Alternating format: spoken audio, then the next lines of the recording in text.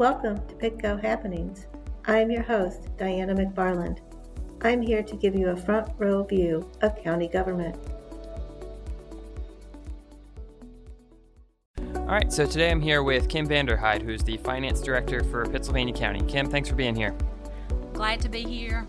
Been here for quite a while now. This is probably my 21st or second budget that I've had to put together, and I'm well versed, I guess, in the process and how we get things started. No, absolutely.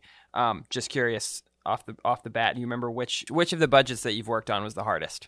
I say that each year is more challenging. You know, one year it may be difficult because we don't have the revenues. One year it may be difficult because we need a certain dollar figure for something big as far as capital or infrastructure. Mm-hmm. And, you know, each year has been a different problem. Mm-hmm. But I would say each and every year poses to be a challenge in and of itself. This year was no different. Right. So we'll get into the weeds with some of the challenges in this year's budget. But first, if you just kind of want to walk me through the budget process, you know, what goes into developing Pittsylvania County's budget, which this year is about $218 million. So walk me through the process of developing that budget. All right. Well, we start back in the fall of each year. We'll start around October.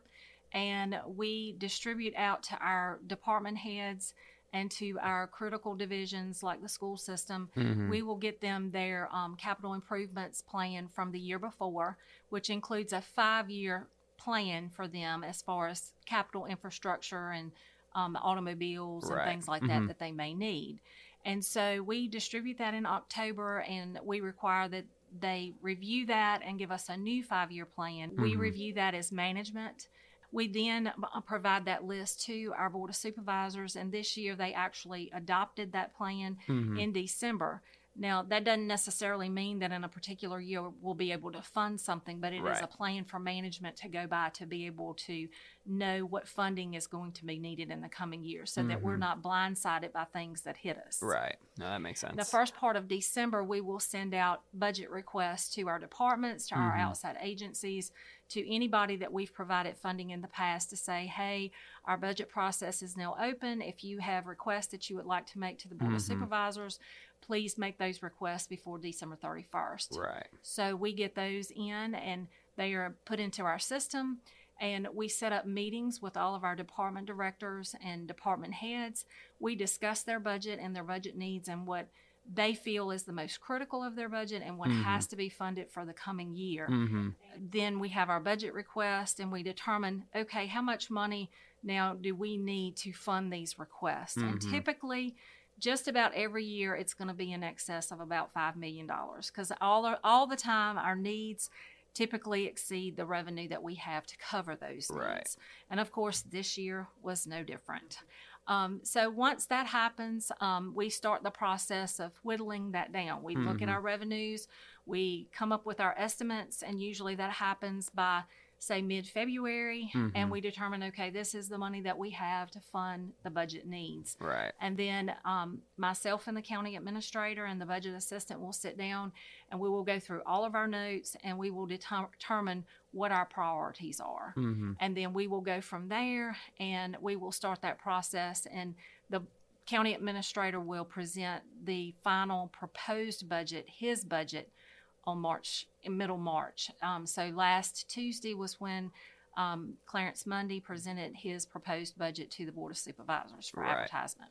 So yeah, that's good background just to understand that, you know, this isn't something that's just thrown together quickly. This is as you just said, about a 5-6 month process of putting this together. So specifically for this budget that, you know, Mr. Mundy presented at the last Board of Supervisors meeting, that they will then have the opportunity to adopt on April 11th, which that budget then runs July 1st through June 30th. So it's FY23, but runs half of 2022 through the first half of 2023. But talk to me about, you know, some of the highlights of this budget. High level, you know, what are some of the big picture items that people should know? One of the biggest things that citizens would probably want to know is the fact that we are using 2018 assessments. These were the assessments that were performed by Wingate, and each year of those are certified by our Commissioner of Revenue. And so each year they will change in the fact that we do have construction that will be added to those figures. So our base will increase. So basically the figures that we used this year were from the 21 billing so that we knew what those levies were. And then we added to that any construction that occurred in the calendar year of 21 to that to get our estimate to use this year. Right. And so, of course, we're using those assessments and not the new assessments. Another big item that was kind of an elephant in the room is what's going to happen with personal property. And I'm sure a lot of the citizens that are listening will be aware that it's been very difficult to find a new car, even more difficult to find a used car. And if you do, they're valued very highly. Right. And so when we go through that personal property process, each year we receive our values from J.D. Power, and those values come into the Commissioner of Revenue, and each of the vehicles that's housed in Pittsylvania County are reviewed and updated based on those new values.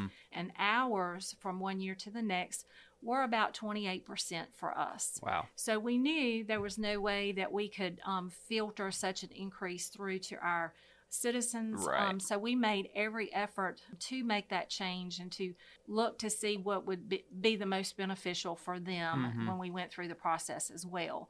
So we are able to give a little bit more relief than what they had last year. Last year's relief figure was 44%.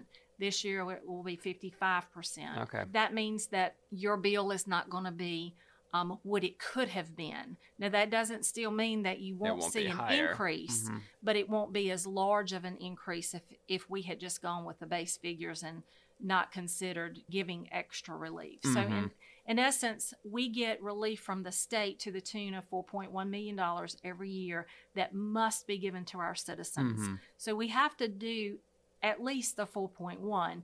This year, knowing that these values went up so tremendously, we're actually giving back $6.7 million to our citizens. But revenues, we actually did see some growth in our revenues. And that's because the economy works both ways. Yes, it affected us on the expenditure side in that we had to budget more for operational cost and for minimum wage increases and that kind of thing. But it also helps us on the other side because products are up, so our sales tax is up. The last thing I would say is we are getting some growth from real estate because construction is still booming in Pittsylvania County, which shows that we are growing. Right. And I do want to point out that, there are no tax rate increases included in this budget, whether that be for personal property or real estate. So for anyone, with a home or real estate, they'll have the same tax bill as last year because it's the same rate with the same assessment. And we've been talking about, that idea of not raising tax rates, providing more relief to citizens through the personal property taxes. I know those were very high priorities for the Board of Supervisors and even as you all were developing this budget. So tell me a little bit more about what some of those other priorities that the board had for this budget. So they were two of the biggest ones. But this board also wants to make sure that we maintain a strong fund balance, that we also provide adequate funding for our local schools. We want to keep pace with inflation and our operational costs so that we don't fall behind and not have enough funds for electricity bills and gas increases and that kind of thing. So we're no different than a citizen that has a budget in their own household. Our costs go up too. Just because we're the government, we still have the same issues that are before us. One of the big ones is probably keeping pace with minimum wage and making sure that our salaries adequately cover those changes. And so the next change that we will see will be January 1st, and that will mean that the minimum wage will go from $11 to $12. Our employees will be able to be at that $12 or above come January 1. Some other priorities were that we wanted to make sure that we funded immediate capital needs. We also have a jail project that's impending that we've been pushing off for, and I think it's time for us to get started on that. So it provides some funding to make sure that we're getting started on the right foot with that. We also wanted to build some landfill reserves to make sure that in the future we had sufficient funding to cover future sale growth or sale openings and closings, and the landfill is a very expensive venture. And you mentioned, local education funding. I know that's a big priority of the board. That's where I know about, 28% of our general fund goes to funding local education. So talk to me a little bit about that priority and what that looks like? It's a big priority for our board. We have the best schools, bar none, in the state of Virginia, and they operate on very little. Sadly, we rank very low when it comes to local funding for our schools. And our board has made a concerted effort to improve that funding over the years.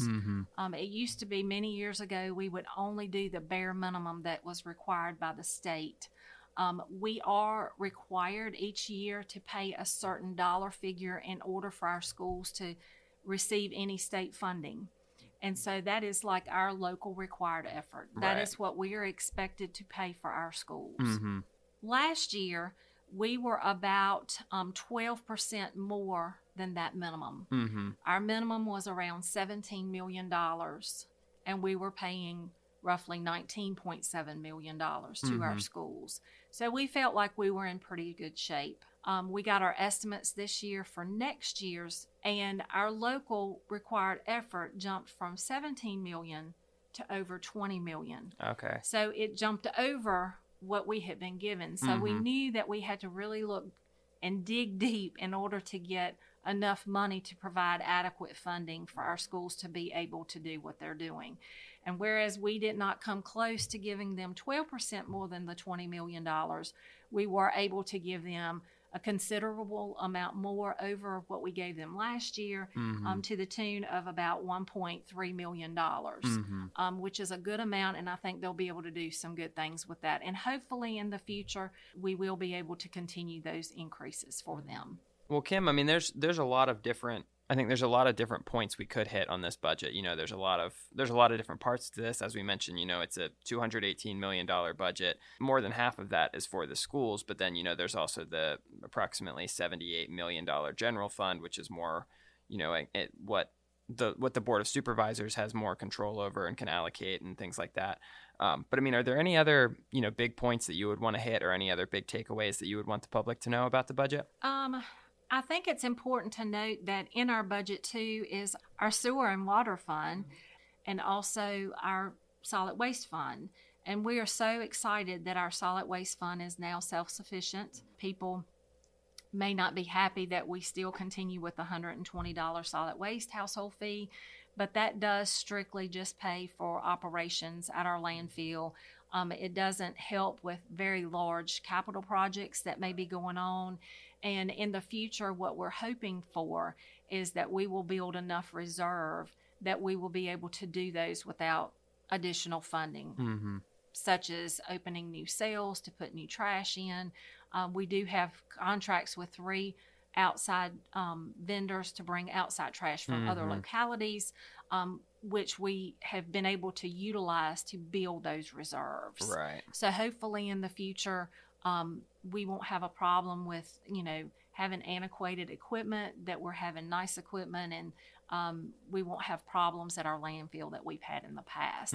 But there's some big highlights. I mean, it's a lot that does go into the budget, and very complicated, and a lot of what I do is down in the weeds. So I hope I've been able to provide a high level of, you know, what does go into the budget process. No, absolutely. I think that was a very good high level overview. And I think that's important what you said about the solid waste, you know, being self-sufficient as an enterprise fund, meaning that it's not taking taxpayer revenue. It's using the money coming in from the solid waste fee and from those outside contracts to fund all of those operations. And same with water and sewer, that, you know, those essentially operate as their own businesses. They're not pulling from, you know, your real estate taxes or your personal property taxes. Those are two separate businesses almost to operate within Pittsylvania County government. Well, yeah, I mean, that's all the questions that I have. I mean, is there anything else that you would want to add?